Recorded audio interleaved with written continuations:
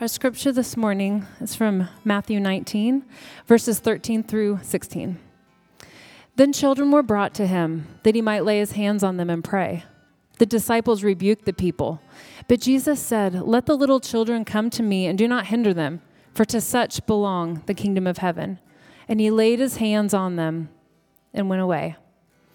And behold, a man came up to him, saying, "Teacher, what good deed must I do to have eternal life?"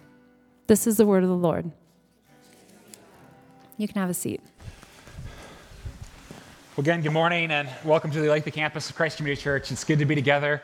Good to be back, maybe for some of you, into a little bit of a routine for the summer. With school starting this week. Kids, I'm sure you're excited as well. Right? Yeah. Anyway, we're really glad you're here. And many of you have probably been watching the Olympics over the last few days, right? Enjoying it and seeing it. I mean, it's so fun to I think what amazes me most is seeing what the human body is capable of, right? I mean, isn't it just remarkable? I mean, I should get off the couch more, right? You see these things, it's they can do that. I can't. Actually, I kind of wish they'd start each event with pulling somebody out of the crowd and saying, "You try it," just to remind us that these things, they're not human, right? I mean, just imagine yourself trying to pole vault, right? I mean, good luck, right? It's not going to happen. And I think one of the reasons that we love the Olympics is we love seeing these young athletes in this quest to achieve, in many ways, what we all long for, right? Glory to some extent. To somehow make ourselves even a tiny bit immortal. I mean, that's kind of the dream, right? We want to somehow be able to live longer than the few seconds that we're actually given. We all want to be remembered. Maybe not like those athletes are for some of us. But we want our kids, our grandkids, and maybe if you're really lucky, your great-grandkids to at least know your name. They probably won't. As for the history books, none of us are getting them, right? And so when we realize that, I've got to survive as long as I possibly can, right? And so we want to live healthy, and we want to stay safe, and everything is about those things. And then after a while we realize, that's not working either, and so we just try thicker makeup and hair dye, and no judgment, okay? But who are we trying to kid? And when we realize that is slowly fading, we begin to ask some serious spiritual questions, don't we? Because most everyone wants to live forever. And no matter who you are, no matter your background, what you grew up believing or not believing, and all of us wonder if it's possible, don't we? And if it is possible, how do I do it? Just like that guy who asked Jesus in the scripture we just heard, right? I mean, it's 2,000 years ago, long time ago. But this guy, here is a wealthy, successful, moral, upstanding citizen, right? An individual like most of us, probably. The one unique difference is that he actually had the opportunity to go up to Jesus himself and say, "Jesus, how do I live forever?" Jesus answers him. But I'm not sure we're going to like what he has to say.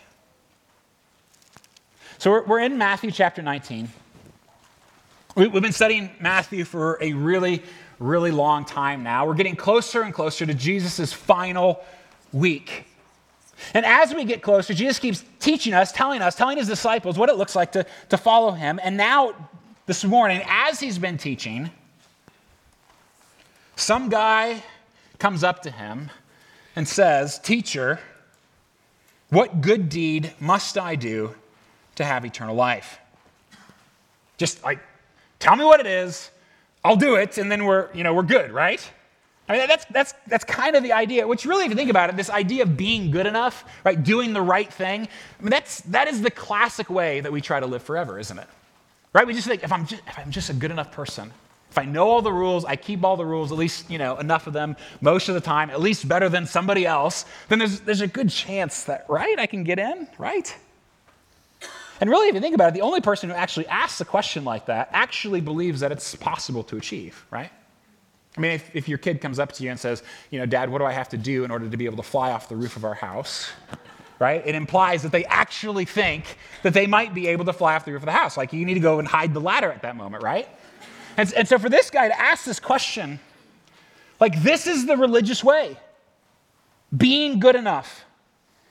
It's the way that most of us try. It's the way that most of us slip back into, well, if I'm just good enough, then maybe I can live forever. It's the way we try. Trouble is, it's not the Jesus way. And I think this man knows it. Like, I think he knows that it's not working. He's a religious person. He's done the religious way. And we're going to see as it comes out that he knows that there's something just not enough in that way. And so he says to Jesus, how do I live forever? How do I do it? And Jesus, knowing how disastrous the religious way, I'll just be good enough way is, he sets this guy up. I mean, in love, of course, but it's going to hurt. In fact, if it doesn't hurt you, you're not listening. So Jesus responds to this question. He says, why do you ask me about what is good? There is only one who is good. If you would enter life, keep the commandments. Okay, thanks, Jesus. But there's a lot of commandments. Can you just sort of narrow it down for me? Like, which ones do I really have to keep? And so Jesus, Jesus is kind of playing along with this guy. And he goes right away to the most obvious, most visible of the big 10, right? The 10 commandments. Like he says, you shall not murder, commit adultery, steal, bear false witness, honor your father and mother, and you shall love your neighbor as yourself. Now, it's important for us to remember, though, that Matthew, he knows, right, if we're going through the book of Matthew, who's writing these things down, the eyewitness of these things, he knows that we've already read the Sermon on the Mount, right? He knows that we know that Jesus has already said that external commandments aren't enough, right? Just simply doing the outward thing is never enough because, Jesus made it clear the real problem isn't here, right? The biggest thing, my biggest problem is not whether or not I'm going to kill somebody or be an adulterer. My biggest problem is that those things already live in my heart. So Matthew knows that we know, that Jesus knows, right? That's all sort of in the backdrop here. And I'm convinced this guy knows it too. He knows that you can avoid murder and adultery and stealing, right? It's really not that hard to, obey those exact specific laws. But he also knows that the mess, it doesn't go away. It's still in here. And so this guy, he's kept those laws. In fact, in many ways, he's like the Michael Phelps of morality, okay? Except maybe more moral than Michael Phelps. And he says in response, he's like, all these I have kept. What still do I lack? What am I still missing? And some of us in here this morning are just like this guy in a lot of ways, aren't we? You've kept the rules, at least the big ones, right? Most of the time, and certainly better than some people, right? But here's the first answer. How do I live forever? It's not by being good enough. Because even if you obey all the rules, right? Just like this guy, you still know that it's not enough. You know that you're lacking. If this is your plan to live forever, being good enough, then of course you're dissatisfied with it. Because here's what's going to happen. One of two things, right? You're either going to realize how not good you are, and so you're going to be constantly plagued, am I good enough now? How about now? Have I done enough now? Finally, is it now? Have I finally, because you can't, we can't be good enough. I can't even keep my own rules, right? More or less the rules that God makes. We know that we're not good enough. Or the other alternative, what if you actually start to believe you are good enough? I think that's worse.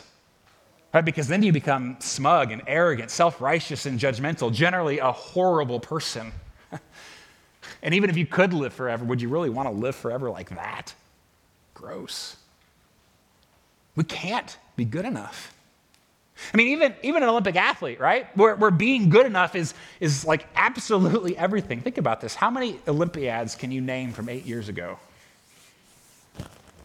There's Michael Phelps.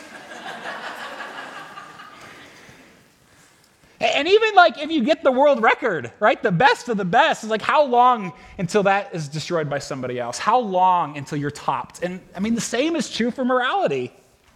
The religious way, the being good enough way, it just doesn't work.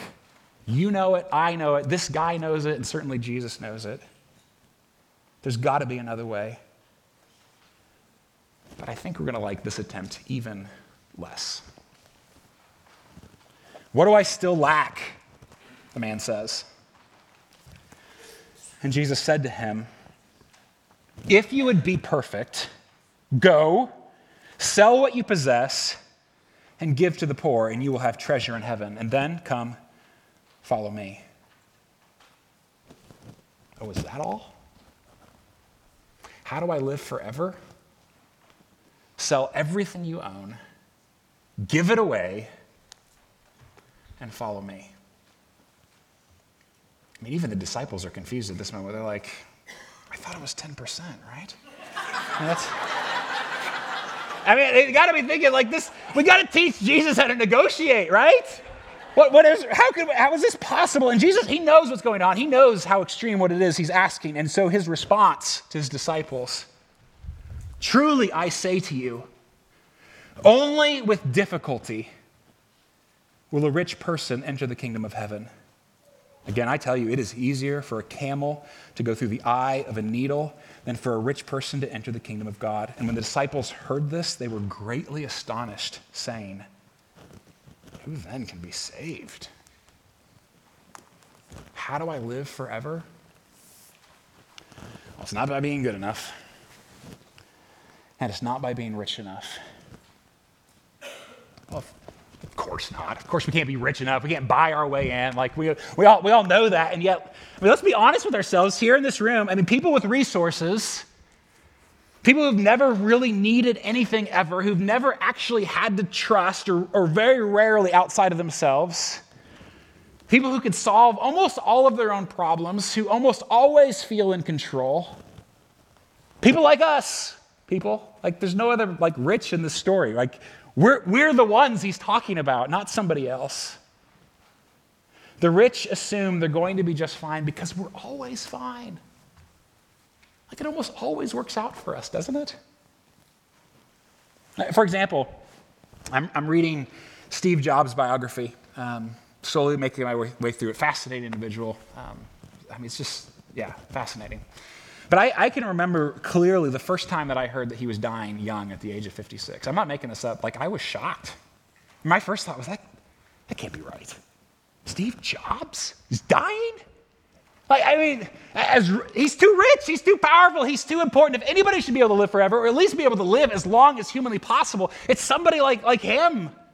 I didn't even have a category for it at first. How is that possible? Now, there are a couple of ways that we Christians have taken a passage like this and gone in really terrible places. Like just bad extremes. Like for one, you can hear verses like this, and the Bible talks a lot about money. Jesus speaks a ton about money. You can think, well, this means that poverty is the goal, that being poor is better than being rich, and so we should all strive to be poor. And that's simply, it's not what the Bible teaches. Others have gone to the other extreme, making riches the ultimate goal, and preached a sort of like prosperity gospel, that if you just pray hard enough, and if you just have enough faith, then God will give you everything you want, right? All your hopes and dreams will come true, which is just ridiculous, right? It's foolish. So what is Jesus actually saying here? Come on, really? Do I have to spell it out? He's saying it's super hard for a rich person to make it to heaven, right? He's saying it's really, really unlikely for the average American to make it in. That there's just too much. Well, that's good to know, right? Why is it so difficult? Why does Jesus say that? Well, some of you know how much I just love Saturday Night Live. And this one is ancient. It's terrible quality, and it's not even really laugh out loud funny. How's that for a warm-up? But they hit the nail right on the head. Hello. I'm a very wealthy man. I'm worth billions, and always have been. But I haven't always been a man with a conscience. Time was, I thought my money was all I needed to be happy. But that changed one day when I came across this book, the Bible. And I saw where it said, "It is easier for a camel to pass through the eye of a needle than it is for a rich man to enter the kingdom of heaven." That passage changed my life.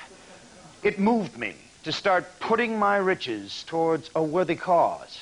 And that's why I established the Haywood Foundation. The Haywood Foundation for the development of a way to make it easy for a camel to pass through a needle's eye. I'm not going to hell if my billions have anything to say about it. And I think they do.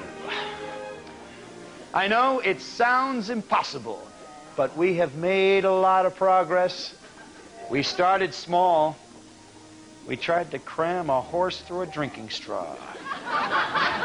The result was pretty ugly and completely unsuccessful. But we learned a lot. Next, we tried pureeing a camel into a thin liquid, then pouring the camel through the eye of a needle. Good work, man. Thank you, Mr. Hayward. I've also invested millions of dollars from my tobacco and pornography enterprises to build very large needles and very small camels. Unless I'm completely missed the message of the Bible, somewhere in here is my ticket to heaven. So, we're working towards a beautiful future here at the Haywood Foundation. We dream of a day when camels pass willy-nilly through the eyes of needles, while billionaire industrialists like myself can look forward to an eternity spent in the pure white light of heaven. Right, fellas? Yeah. And if we can't get the camel through the needle, we have another plan. We're prepared to spend millions to get that part taken out of the Bible. Don't worry about me. The Haywood Foundation, working hard to get Mr. Hayward into heaven. That about sums it up, doesn't it? Hey, why is it so difficult? That's why, right? It's because we think we can buy our way out of anything. Don't we? Like, most of my problems can be fixed with money. I don't have to pray. I don't have to trust. I don't have to ask for help. I just have to get out my credit card. And then I face my sinful heart, right? And the inevitability of my own death, because it's coming whether I like it or not. And I can't fix that. But so help me, I'm going to try. And I'd certainly rather try than trust, because that's how I do everything else. And then if that doesn't work, we rich can just distract ourselves, can't we? So maybe I can't fix some of my problems with money. And so things like stress or my health or fear or worry or sin or relational junk, right? I can't solve those with money, and yet I can sure distract myself from having to deal with them. Instead of dealing with my workaholism, I can take a nice vacation. Instead of actually parenting my kids, I can just buy them stuff. Instead of dealing with whatever it is I'm worried about, I can drink or eat or buy a new outfit. Instead of looking inwardly at my own sin, I can just entertain myself until I forget how broken I actually am. And so here's why we rich don't typically make it in. It's because if we're honest, we don't really want to go. Like, we're fine right here, right? I mean, why Why would I look forward to another world somewhere off in the distance? I have everything I want right now at my fingertips. I mean, maybe the poor and the oppressed, right? All they have is to look forward to some other life. But me? Man, life is good. For most of us, it's not so much that we want to live forever. We just want to live longer right here. Because, man, life is good. So, Jesus, tell me, how hard is it? Well, you take this little tiny needle here, right? Little guy. And you jam a camel through it, right? That's how hard and perhaps messy it is for a Johnson Countyan to make it to heaven. That's how unlikely it is for any of us.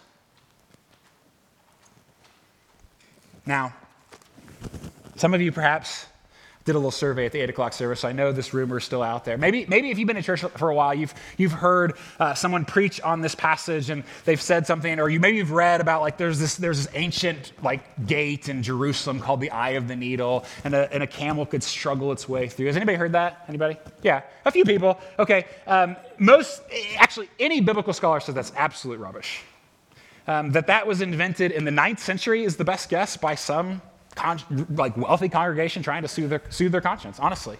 That's not what it is. And besides, that misses the entire point. Jesus isn't saying it's like, this is kind of a little bit of a challenge, right? He's not saying this is a little bit tough. No, what does he say?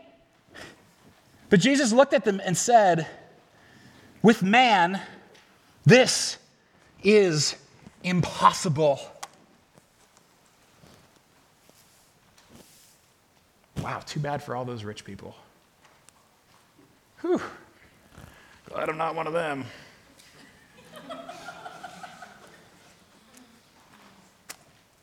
Because I would bet that none of us here, maybe a couple, but feel rich, right? We got money problems. I got money problems. You got money problems, right? We all have money troubles. And yet, here's the deal, right? Like the median income in Olathe is in the top 0.1% of the globe. That means most of us in this room are richer than 99.9% of the 8 billion people on planet Earth. And really, even if you live at the U.S. poverty level, you're still in the top 6%. And historically speaking, like if you sleep in a bed and have more than a couple pairs of clothes and have a tiny bit of money tucked away and eat meat like maybe once a week, you're rich. So who is Jesus talking to here? Us. There's no way around. He's talking to me. He's talking to you. And he says, if you're rich, which we are, you're out. How do I live forever? You can't. You won't. It's impossible. Not in my kingdom. No way, no way, no how ever. So thanks for coming. Don't let the door hit you on your way out. Glad I could help. But don't miss that, right? We can't just rush on to the next. That is what Jesus says. It is impossible. It cannot happen. But wait, there's a tiny bit more that he says. This seems important. Verse 26. But Jesus looked at them and said, with man this is impossible. But with God all things are possible. So you're saying there's a chance. How do I live forever? Not by being good enough, not by being rich enough. It's only by trusting the one who is enough. We simply cannot do it on our own. We cannot do this thing of life, of real life, both now and we cannot do it on our own. But if you're willing to trust, if we're willing to humble ourselves to a place of submission and dependence upon someone else, then maybe, just maybe. So what does this kind of trust look like? The trust that saves us, that allows even people like us to enter in? People, our lives depend on it. I think there are three things in this story as it continues here. Three things. First, we've got to get smaller. If you want to live forever, you have to get smaller. Look how this passage ends. Glance down at the end, right? It's the exact same thing next week and the exact same thing the next week. So if you're kind of, maybe you can just come once this month. Each time Jesus ends with, don't really do that, right? Each time he ends, those who are first will be last, and those who are last will be first. And if you remember how this section began a few weeks ago, right? And even the verses that we read leading up to this story, he says if you want to get in, you got to become like a child, needy, desperate, small. And if we're going to squeeze through the eye of a needle, we can't get small enough. And while the humility, right, that's the big idea that Jesus is talking about, humility and dependence and pushing aside our self-reliance, while that's a whole lot more than just money, it's certainly not about less. And I know that for some of you, you're just waiting for me. You're waiting to the point in the message when I say, Jesus didn't mean it. We don't really have to. We don't have to obey him here, right? There, you can keep your Xbox and your fancy car, right? That's not what Jesus says. No, there's no loophole. He doesn't get us off the hook. And in fact, honestly, if you're the kind of person that is just sort of all you're taking comfort for in this moment is waiting for that loophole, waiting for the way out, when Nathan says or Jesus says, you don't really have to do this.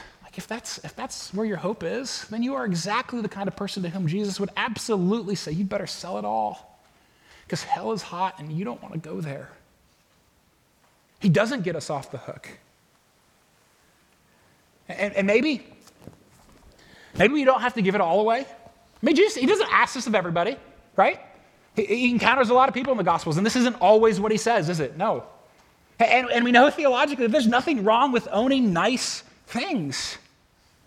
And so maybe we don't have to give it all away, but the thing that I think I'm struck with most walking away from studying this week and spending a lot of time thinking and praying, what does this mean? What does it mean for me? At the very least, it's just really hard for me to imagine Jesus looking into my life, my lifestyle, my bank account, all of it, and not like saying that I can at least live with less and give away more. It's pretty hard to imagine like Jesus looking into any of our lives and not thinking, you could probably live with a little less. You could probably give away a little bit more. It's hard to imagine, right? So anybody who wants to take Jesus seriously, not walking away from a passage like this, being radically altered in their view of money and stuff. Like, we can't have the same view as everybody else. It doesn't work.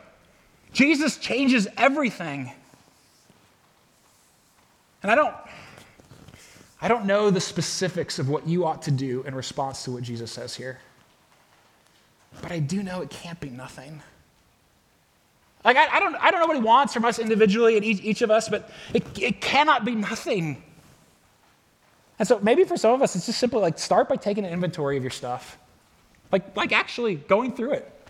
Your income, your wealth, and just asking, like, does this stuff, does it bring me closer to God or does it push me farther away? Because nothing's neutral. Nothing. And if it's pushing you away, then maybe it's time to abandon it. And another way to ask that question is, does this stuff root me deeper into this broken world? Make me more comfortable, more homey here in the midst of this? Or does it push me to long for something more? To long for the next one? Another question, is my wealth, is it, if I'm honest, is it really about me and mine? Or is it about the good of others? Am I using my resources to help others flourish? Or if I'm honest, is it really mostly just about my own status, my own comfort, my own safety, my own self-indulgence? Oh, come on. Just get it over with. Tell me how much I got to give already. All right?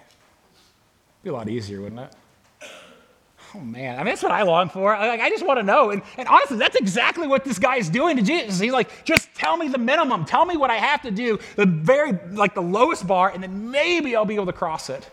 The reality is, Jesus, he doesn't want my minimum. What do you think he's going to be content with? He wants everything, all that I am and everything that I have, all of our resources, whether we save them or spend them or invest them or give them. He wants all of it.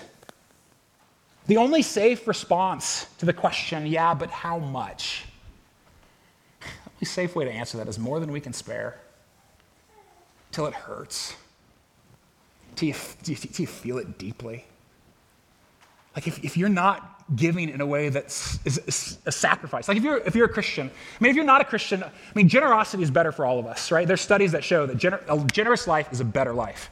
But if you are a follower of Jesus, I mean, there's no way out of this.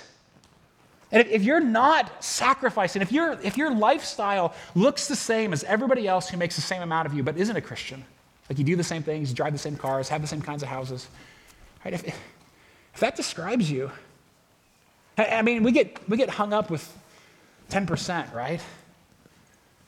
Many of us could structure our lives to be able to give away a whole lot more than that. And frankly, some of us just need to find a place to get started.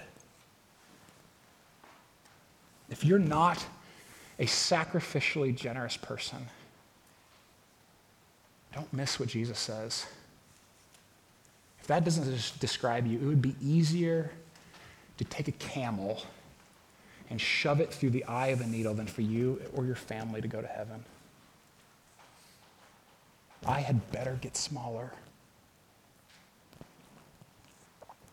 Second,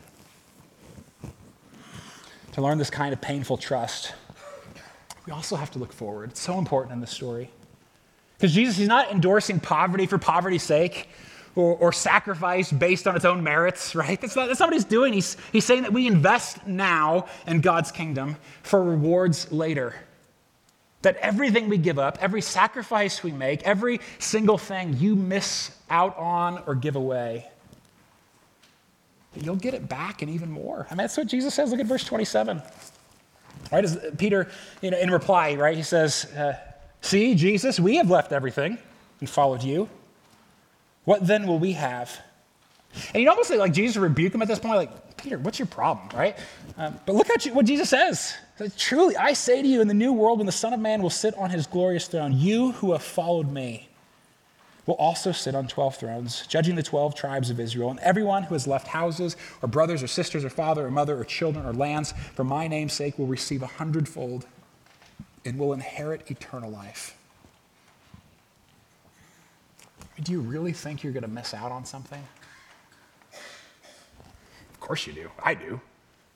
Like for me, when it comes to generosity, I'm always doing the math. It's like, well, I want to do this, and I can't do this if I give this, right? And I want to do more of that, and so I can't. It's like this constant battle in my mind. I'm always doing the math.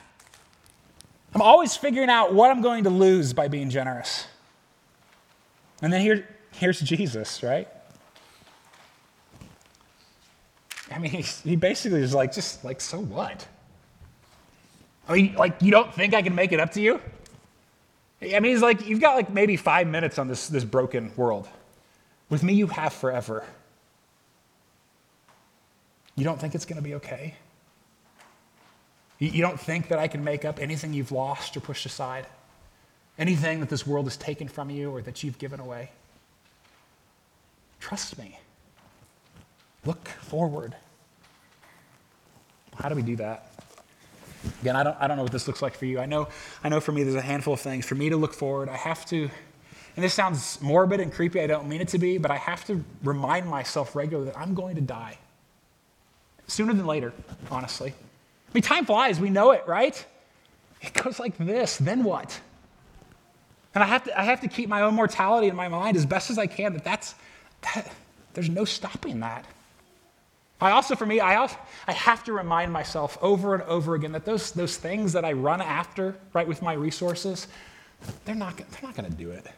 Like by this point in my life, I've gotten enough raises, I've bought enough things, I've gone on enough vacations to know that the next one is not going to be the silver bullet that makes me happy finally, right?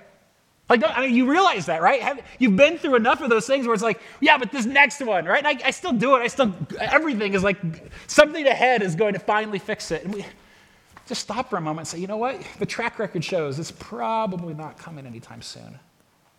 Because those things were never meant to satisfy our souls.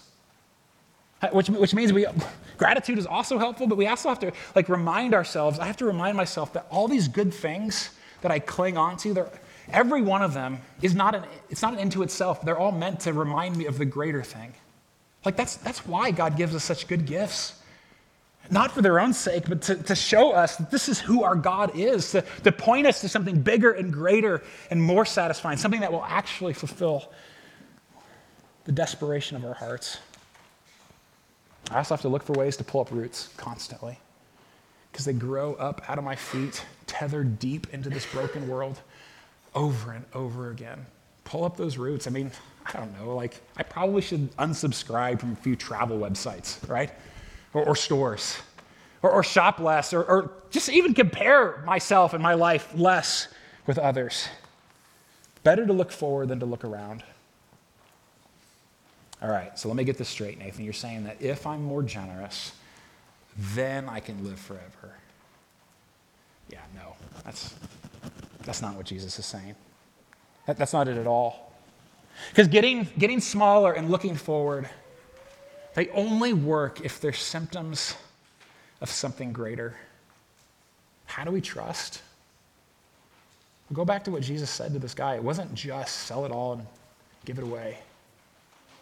He says, follow me.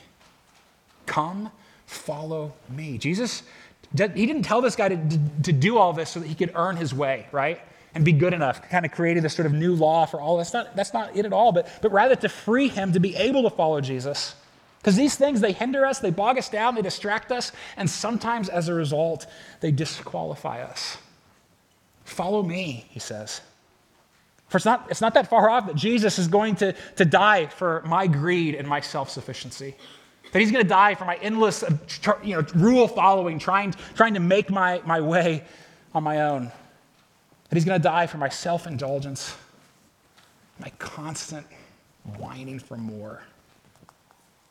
And only with him is there forgiveness in life. Follow me. For no amount of goodness or riches or personal sacrifice could ever be enough. Follow me. The good life isn't found in the accumulation of more. And we know that, don't we? Good life is only found in submission to him, to the one who is more, who is enough. Do you believe that? I mean, do you really believe not just that there is a better life coming, but that this is a better life now? That we don't have to wait for it, for eternal life. Like that life with Jesus, even though it absolutely means life with less, that life with Jesus is just better.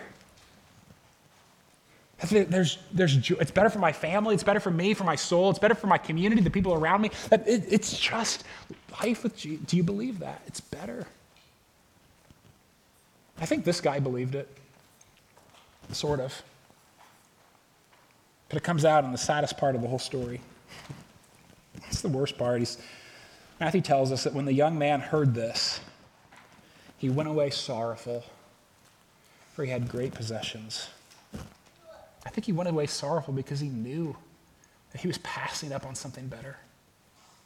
I think he went away sorrowful because he knew that Jesus was better. He knew that his stuff would never be able to save him or satisfy him, and yet he was a slave to it all. That he had too much to be able to walk away from.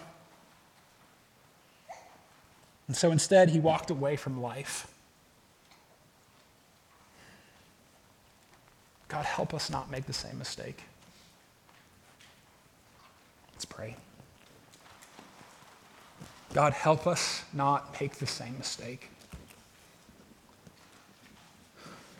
God, I pray that we would believe that you are better. Better now and better forever. God, that we don't have to keep up with our neighbors or our coworkers or our classmates. That we don't have to find our satisfaction in more stuff or better vacations. God, that I don't have to find my safety in my bank account or my ability to solve so many of my own problems. God, forgive us for the ways in which we think we're God because we're so rich. Forgive me. God, I pray that you would remind us again of the incredible generosity we have through Jesus. That you, Jesus, that you gave up all the glories and powers of heaven, and that you came down as a humble servant. That you even poured out your own life on our behalf. God, I pray that we would see that and know deep, God, help me to know deep in my bones that you are better and that yours is the life I want.